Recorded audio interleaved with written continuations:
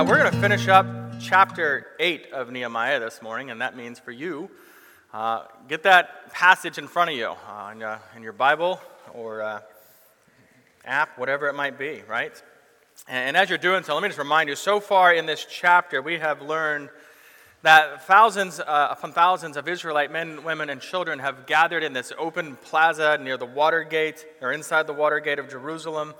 And Ezra and the other priests have been reading and explaining the Torah, the first 5 books of the Bible, of God's Word, and the people's hearts are convicted, and they have grieved for their sin, and they have wept. And you remember last week we're seeing Ezra saying, right, saying on the authority of God's Word, he's calling them, you stop grieving today because this is a holy day, it's a day set apart to the Lord, and instead you're going to rejoice in the Lord, in His mercy, in His faithfulness, and the way that He always provides for you.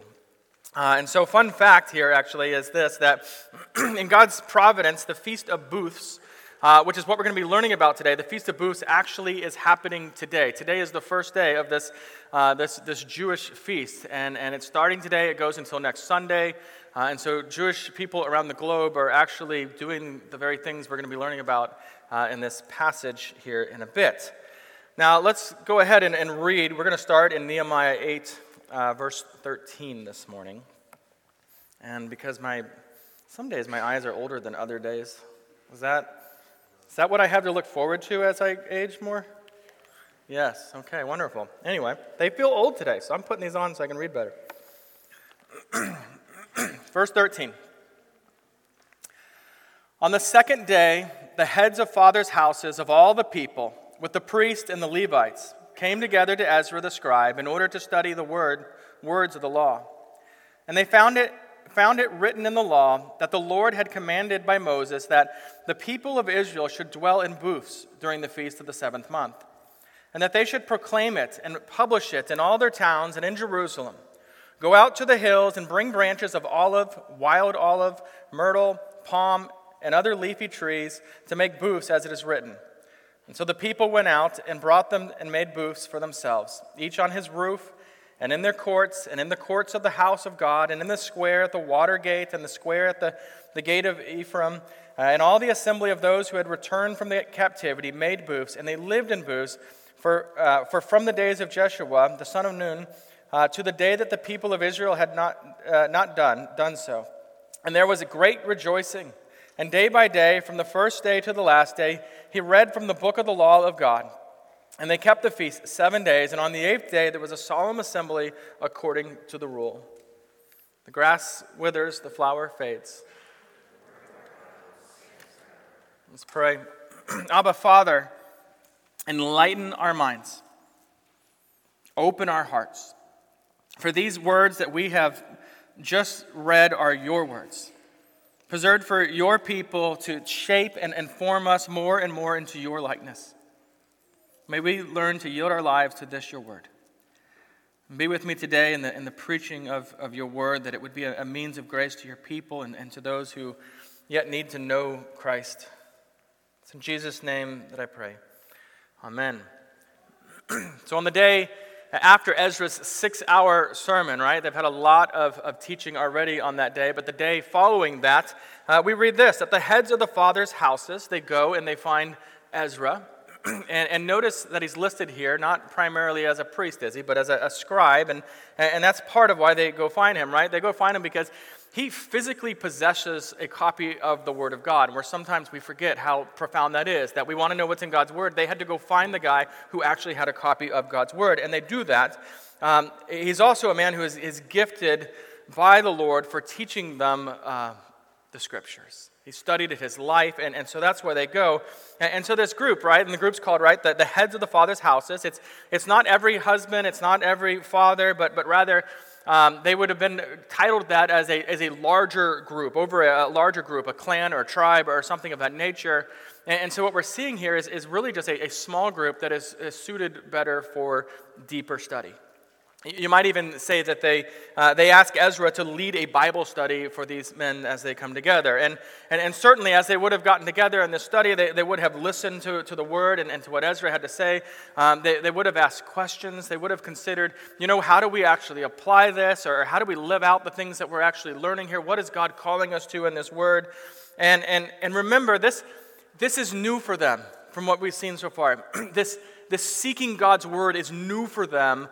They haven't always sought to hear what God has to say in His word. They haven't always sought to know and obey the Lord in that way, and yet this is the work that God's doing in them. This is wonderful. That's part of the amazing thing God's doing here. Now they come into this very ignorant of God's word because they haven't studied it much. They haven't sat into the preaching of it and teaching of it very much, and yet they are so incredibly hungry to learn more, and that's what's motivating them here.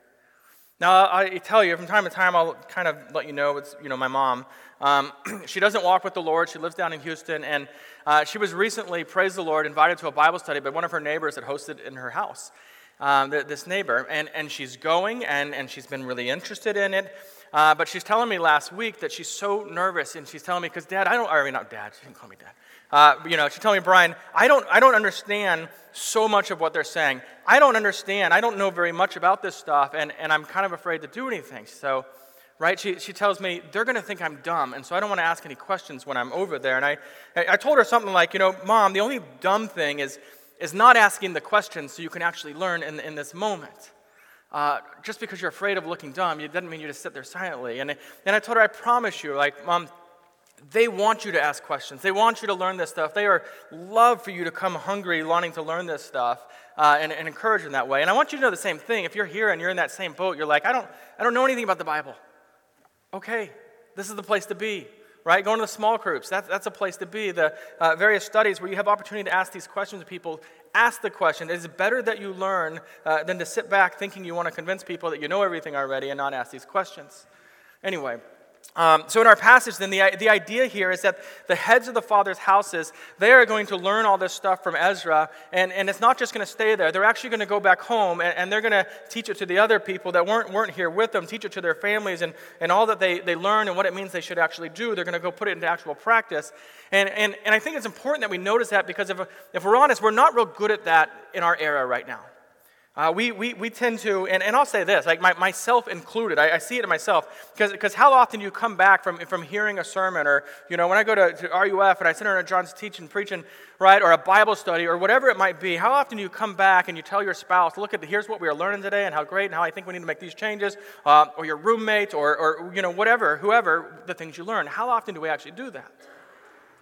Too often, we find that we are the end in the line in whatever teaching is going on. It just terminates with us. That's the end of it, right? Too often, we are buckets where the knowledge of God's word just settles silently, instead of pipes that pass along what we learn onto others. I need to get better at this, and I know that. I see this, and I understand that as a husband, as a father, as a friend. We all honestly need to improve at sharing what we are learning in God's word for a couple of reasons, right? One, for the good of others, that they are going to learn things. And two, for our own good, because anytime you've ever had to give a presentation on anything, one, you probably hate it, it's miserable, right? But you also learn stuff in a way that you never really learn it if you just consider yourself the end of the line in learning information. And so I encourage you to do that. I also do want to mention this. We have these discussion questions. The small groups are using them. We also put them on the website every week. And so if you're not having small group that week, or you just want to get ahead and do this, use these questions. They are for you and your family to ask this question. Ask your spouse this question. And go try some of these out and see what it does. And that's just to make that whole process of taking the learning and pushing it along a lot easier, and to deepen it as you begin to wrestle with these things a little further. So then they sit with Ezra and they study God's word, and they actually discover something that they didn't know, or something that they had not realized, something that had kind of just been forgotten over the years. And what they discover is not that there's this Feast of Booths that they're supposed to celebrate, right? Or as it's sometimes called, the Feast of Tabernacles, right? They already know that exists, but they learn how it's to properly be celebrated. There's something about this that they haven't been doing. And right, this happens 2 weeks. They're discovering this 2 weeks before when the actual Feast of Booths is going to occur. So if we want to put it on our Gregorian calendar, because we don't think through the Jewish calendar real well, 2 weeks ago. So they're learning this on what's the equivalent to us as September 25th, 2 weeks ago. And the closeness to that date kind of makes you wonder, right, did Ezra lead them to that passage on purpose? Right? This is something coming up, something God's called us to. He knows the word so well. Is he like, let's study this passage or not? I don't know. We don't know. You can ask him, right? When you get to the life to come and you're in eternity, right? Go ask Ezra, was this what was going on? It probably is not top of your list of questions, but you can ask him that. So anyway, this passage that they must have studied that morning is without a doubt, Leviticus 23 is one of the passages they studied, and probably Deuteronomy 16 as well, based on some of the things they end up doing after this. Now, I'm just going to read a little portion of 23, but verses 42 and 43 of Leviticus 23. I should just say it all together. It'll be easier, right? Leviticus 23, 42 through 43. All right, here's what it says. You shall dwell in booths for 7 days. All native Israelites shall dwell in booths, that your generation may know that I made the people of Israel dwell in booths when I brought them out of the land of Egypt. I am the Lord your God. And so they are realizing here, they read this, right? They're realizing, you know what? We don't do that. They're thinking, I've never gone out and dwelled in a booth. That's never been anything we've ever done, right? You're right there. They've never bothered to go and tell the next generation about all the things that God has done. And they're realizing, and he calls us to do that, and we haven't done that. Now, I probably should have by this point mentioned this, right? But the word booths, do you even know what I'm talking about when I say that? Tabernacles, Jim knows, right? Here's what it means. It's tents. That's what it means. Now, the downside to this is don't think like the tent you go by at Academy with the princess on the outside or something like that. It's more like a fort. If you were to go home and go out in your yard and find some big branches and set them up together against something, right, and leafy plants and maybe go find a blanket that mom's not going to want you using for this, that kind of fort is what they're really building, if you want to get your image on what these tents look like. And they built these booths just outside their homes. They do it in fields. If they were in the city, they would do it out in the streets. And the whole feast, this whole practice, is this extended family affair, right? People rested from work, all of them together. They ate good food from the recent harvest, and kind of, you wonder about that, right? They're eating dates and grapes and olives, and you might be, I don't want that, right? But these would have been wonderful foods that they were enjoying. They would have been drinking wine and sharing stories and expressing gratitude to the Lord for his goodness, for his faithfulness to them as a people, both to them personally and also throughout the generations. And that's the thing we don't do well, right? They're saying, look what he's done for us as God's people throughout the ages. The way he led them out of the wilderness, all these different things, right? And that's one of the main ones, this commemorating those 40 years in the desert where they had no permanent home, where they had no solid roof over their head. Now, this practice of 7 days living in tents, this was a tangible, sense-engaging experience for them. And that helped them to really learn and understand these things, and learn about that time of wandering in the wilderness that their ancestors actually went through in Egypt. It helped them to remember, listen, this is where we've come from. This is where we were, and so they could better appreciate and understand, look where God's brought us. Look what he's done. Look how he's sustained us as a people all these years. It is so good to look back and to remember where we began as well. Right, in all aspects of your life, but particularly in just thinking through your spiritual history.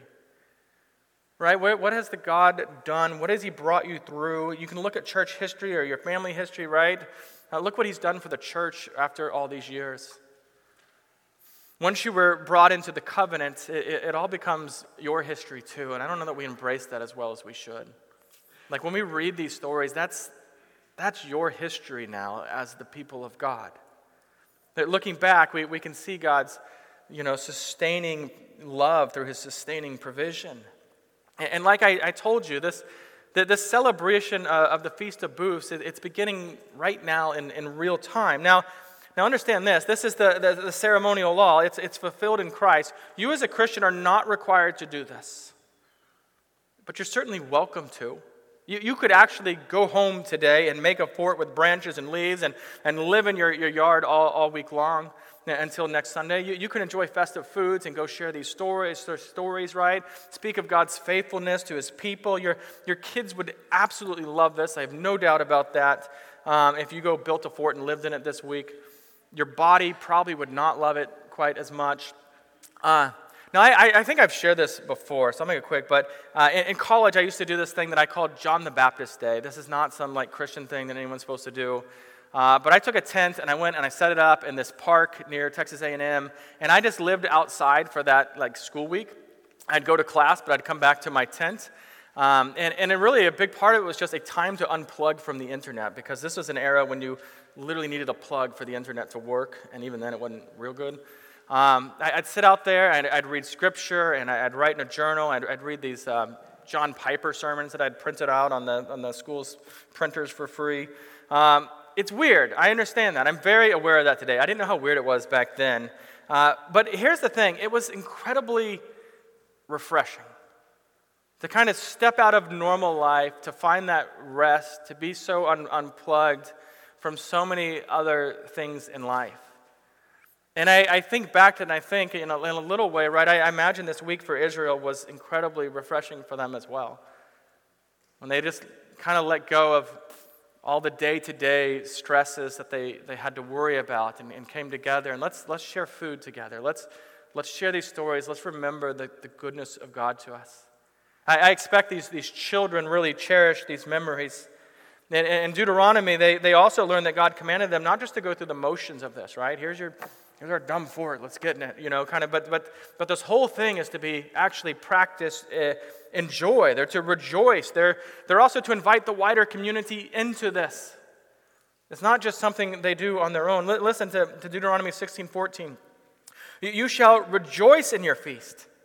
You hear that? He's commanding them to rejoice in the feast, not just to do it, but to rejoice in it. And he goes on, you and your son and your daughter, your male servant and your female servant, the Levite, the sojourner, the fatherless, and the widow who are within your towns. They were to be generous and welcoming. They were to invite others into this story of God's redemption. Let us tell you about the glorious history of our God and all he's done for us. Just like you and I are called to invite others into the work of redemption that is accomplished by Jesus. And so then Raymond Brown, helpfully points out that there's three themes which the Feast of Tabernacles, the Feast of Booths, directs God's people towards. Here are the three things: thanksgiving for the past, witness for the present, and confidence in the future. In regards to their giving thanks for the past, Brown says this: sovereignly, God had guided them. Generously, he had fed them, and powerfully, he had protected them. Such abundant evidence of mercy must never be forgotten. In our day, with the daily stresses of life, as Americans, we are often so focused. We are often just so obsessed with what we need God, what we want God to do for us now, right next, that often we actually forget to remember all that God has already done for us, all that we currently have, all that we should be grateful to the Lord for. I'm 44 years old, so you youngins, right? Your eyes are going to go around 44, I guess. I'm 44 years old. I live in a sin-stained world that is filled with crime, with weird animals that can eat you, with disease and speeding cars. There are about 8 trillion different ways to die in this world, and yet the Lord has preserved my life thus far. That's worthy of my gratitude. Christian, your life is overflowing in the mercy of God to you. Overflowing in the provision, his providing for you, his giving you faith in Jesus, a family, friends, intelligence, a covenant family, giving you eyes and ears. I could go on like this forever, right? Ad nauseum. But to the point, is your life also overflowing in thankfulness and gratitude to the Lord? Does it look anything like the reality of what we're receiving from his hand? So some find keeping a gratitude prayer journal helpful. Maybe that would be helpful for you if you struggle in that area. Helps you to force you to do it, to look back and to see that. Now the feast was also a witness to the present time. Any non-Jewish merchants or travelers would come into town. They'd see this strange practice going on. These people are living in their streets, right? Of grown adults living in forts outside. And they begin to ask these questions. So what is all this? What's going on here, right? What a fantastic teaching for sharing the greatness of the Lord. What a fantastic way to draw people in to begin to ask these questions. And unfortunately, we don't have a practice that's that stands out quite this much today, do we? Because right, if you went home today and you really built a fort in your front yard and then you lived in it this week, your curious neighbors would come and begin to ask, so what's going on here? Do you have bugs in the house? Like, why are you out here, right? And I'd love for one of you to actually do this. I tried to see if Beckham wanted to do it yesterday. He was not okay with sleeping outside last night like this. But I'd love you to do it just so I could hear the conversations that arose, right? What kind of questions your neighbors ask besides the homeowners association coming after you maybe, right? And maybe you're thinking, right, we do have Advent, we do have Christmas and Good Friday and Easter, but I'll say this, right, those aren't prescribed to us in Scriptures like the feast were here for God's people. In this week's discussion questions, I've included one that actually starts a conversation on these days that are on the church calendar, the Advent and Easter and such. But for now, I want to mention just one day that the Lord has instituted for us to set apart. And I do this all the time. You're probably annoyed at it lately because it keeps coming up, right? But the Lord's Day, the Sabbath.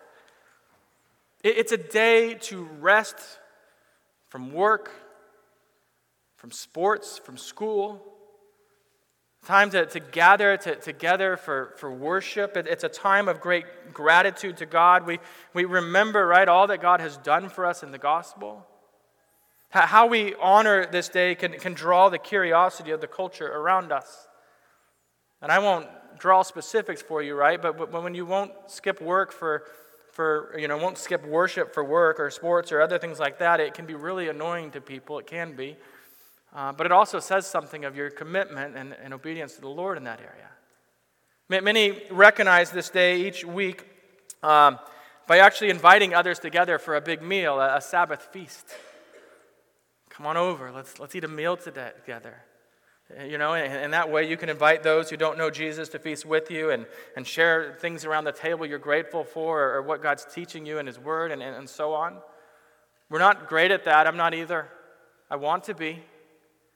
To really think, how do we actually set this day apart in a way that honors the Lord and is good for me in the way that the Lord intends it to be?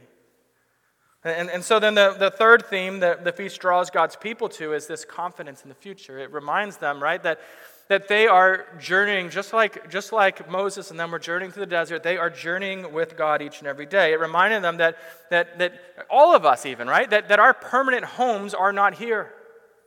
Your homes seem permanent. They're going to last a long time on this planet, right?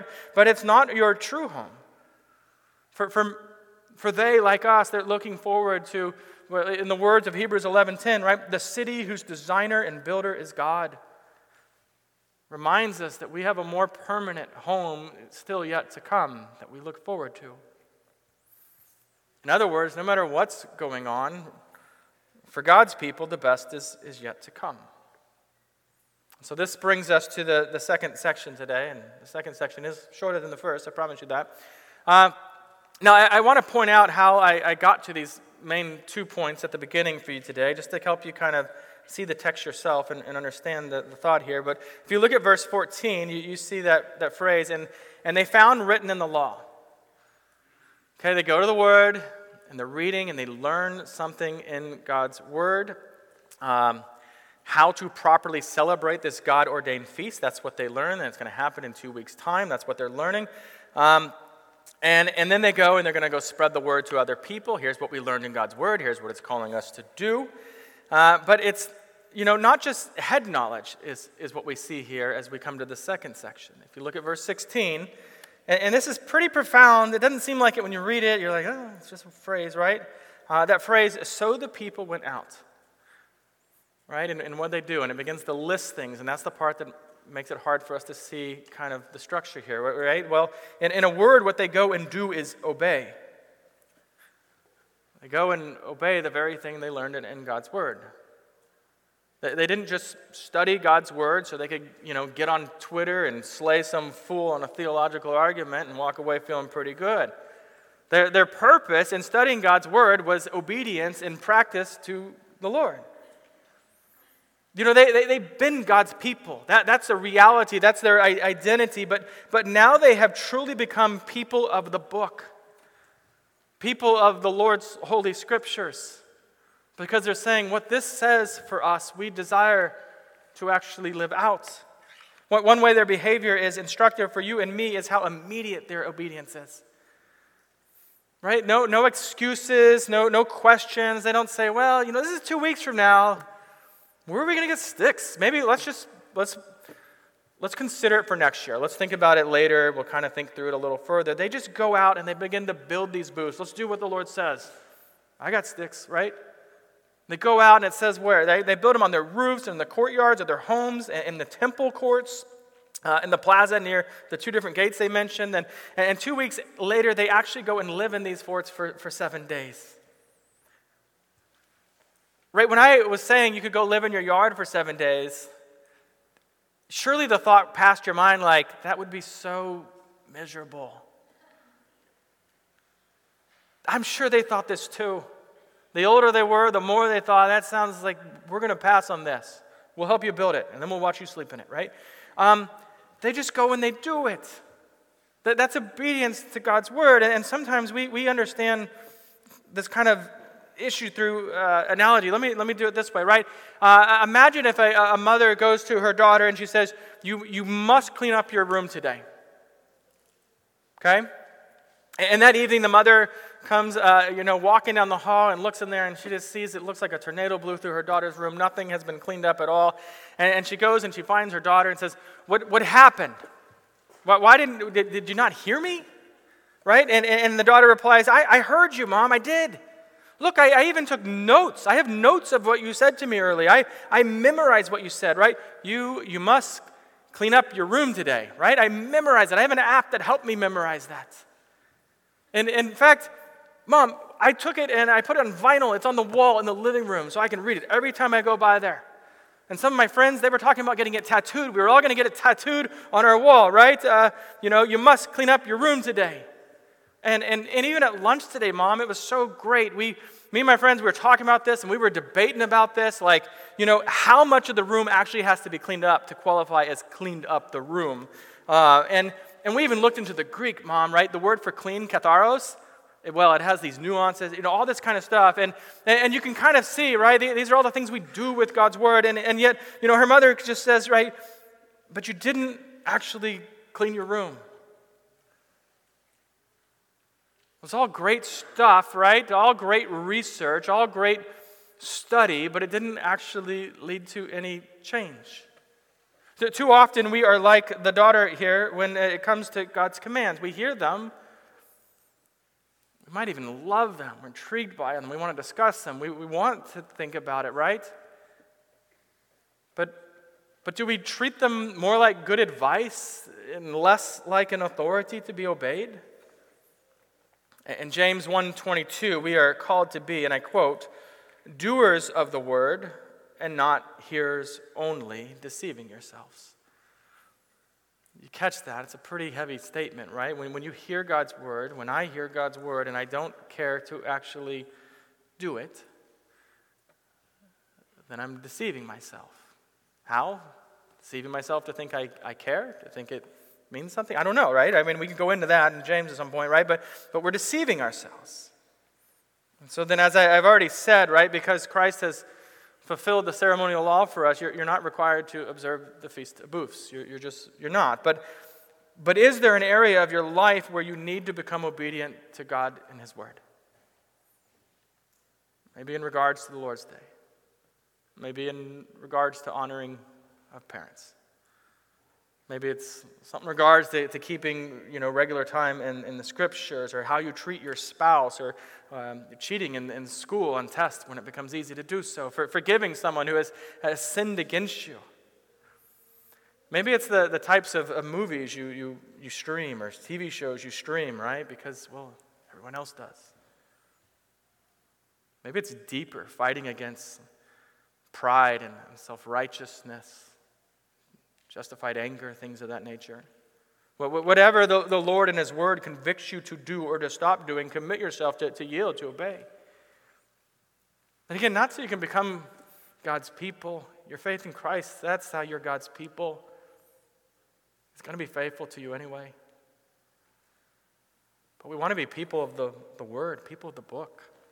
As Romans 6:17 reveals to us, right, it says, "Thanks be to God that you who were once slave to sin," right, that's past, that's who we were before Christ, "have become obedient from the heart." You're no longer a slave to sin. Yeah, you sin. You do, that's a reality, and Christ covers your sin for you. But you're not a slave to sin like you once were.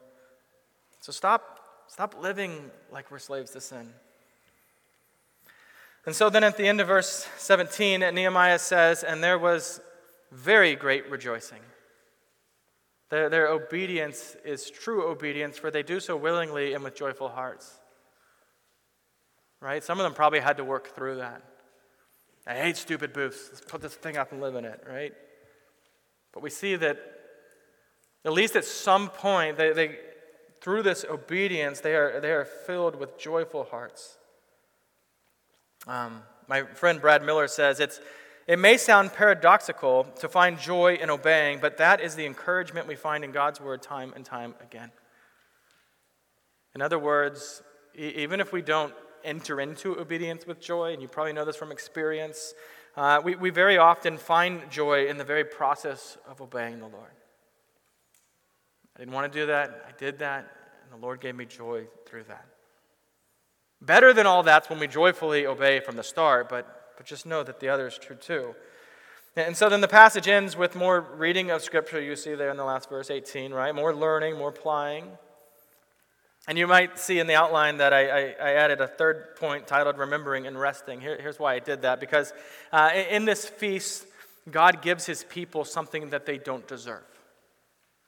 God gives them something that they cannot provide for themselves. They cannot go and make it and find it anywhere else. He gives them physical rest from their labor, and He gives them spiritual rest in the remembering all that God has done for them.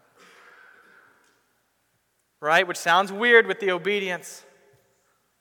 There's so much rest that He gives us. Even in the obeying of the Lord, how much rest we can find. He gives them the enjoyment of good food, the encouragement of these stories. Like, oh, I love to hear these stories of God's faithfulness. That's why we love stories like, God's smuggler and things like that. We see the Lord working in His people's lives. My friend Doug explains this as God giving them a reset button. Now here's this feast, and yeah, I'm calling you to do it. You must do it. But here's why it's so great for you. It's this reset button. And God does this so His precious people would, again, learn to orient their lives around the Lord, around God's love. I mean, how much do we need that, right? To reorient our lives around the Lord. And thus to find God's rest in the midst of this frenzied world that we live in. Listen, I know many of you need this sort of rest. And you know that. You already know that. Many of you are worn down physically and spiritually. Many of you are discouraged by the lack of spiritual progress in your life in a lot of ways. You're weary. Your bodies and minds, your souls need to recover. And instead of just trying harder, rather than wilting and guilt, you remember. You need to remember that Jesus is your rest. It's a real thing. In the larger picture of redemptive history, right, this Feast of Booths, this is a taste, a foretaste of a true Sabbath rest that it's pointing forward to. And what I mean is, it pointed to the rest that Jesus provides for us in His death and His resurrection and your redemption. It points to a better rest, to the rest of Christ and the gospel. Now listen, in your busyness of life, in the midst of all your fears and in the weariness of life, you are invited to rest in Jesus. To place your faith in the Lord and to sit and to listen to His word and find direction for your life, to find joy in yielding to His word. His way of life is so different than the one we just assume from our cultural default, right? This endless striving of our culture. You are invited to renew the covenant with your God, who is ever, ever the faithful one. Listen, God called the Israelites to rest, and they did. They did. They actually stop and reorient their lives around the Lord. And that's the part that kind of blows us away. Because what God's asking them to seems so ridiculous on some level. Who cares about the tents? And yet they do what God calls them to. You're invited to rest as well. You're invited to do it each and every Lord's Day. But will you? That's the larger question. Will you actually do it? I know this is kind of the start of a conversation, not the end of it, but I encourage you to go forward with that. What does it look like for you to take that invitation to rest that the Lord calls us to? And so then the last short 2 bits of application, or more like practices I'd like to see you do, are this. First, read the scriptures this week. If you don't already, right? If you don't know what to read, just go read Philippians or John. Those are good places to start. And as you read, if the Holy Spirit convicts you of something that you're not doing or something that you are doing and should not be doing, right? Pray for the strength. Commit to obey and ask the Holy Spirit to empower you for the difficult task of actual, willing, joyful obedience to the Lord. And the second thing is this. I want you to share with someone today about God's faithfulness in the past. And for a lot of us, we're thinking, I don't really know how to answer that question. Maybe in an offshoot way. Maybe in regards to God's faithfulness to His bride, His church, and church history. You just think about that. Maybe faithfulness to one of your ancestors. You can tell a story of how the Lord worked in the life. But especially, right, His faithfulness in your life in the big and small ways that the Lord has been faithful. In a sense, what I'm saying is share like your spiritual autobiography with a friend or a roommate or your spouse or a child. Right? Kids, today on your way home or at lunch, right? Do this for me. Ask your parents to tell you about their journey with the Lord. If that sounds like a lot of words, just say, tell me a story about God in your life. What Pastor Brian was saying today, whatever that was, do that. The rest of you, right? Just because there's not kids involved in your family doesn't get you out of it. The rest of you, ask your spouse, ask your roommate, ask a friend, ask someone to tell you a story about how the Lord has been faithful and good to you in your life.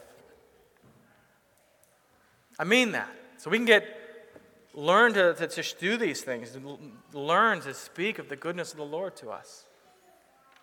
Okay, let's pray. Almighty God, Heavenly Father, may we hear your word and not only understand your word, but would you, in the power of the Holy Spirit, would you empower us to keep your word, to acknowledge it as an authority over our lives that is not just to be understood, but to be willingly, joyfully obeyed for your glory and for our good. In other words, Lord, would you make us doers of your word and not hearers only? Give us grace for failure, but give us resolve for obedience. In Jesus' name we pray. Amen.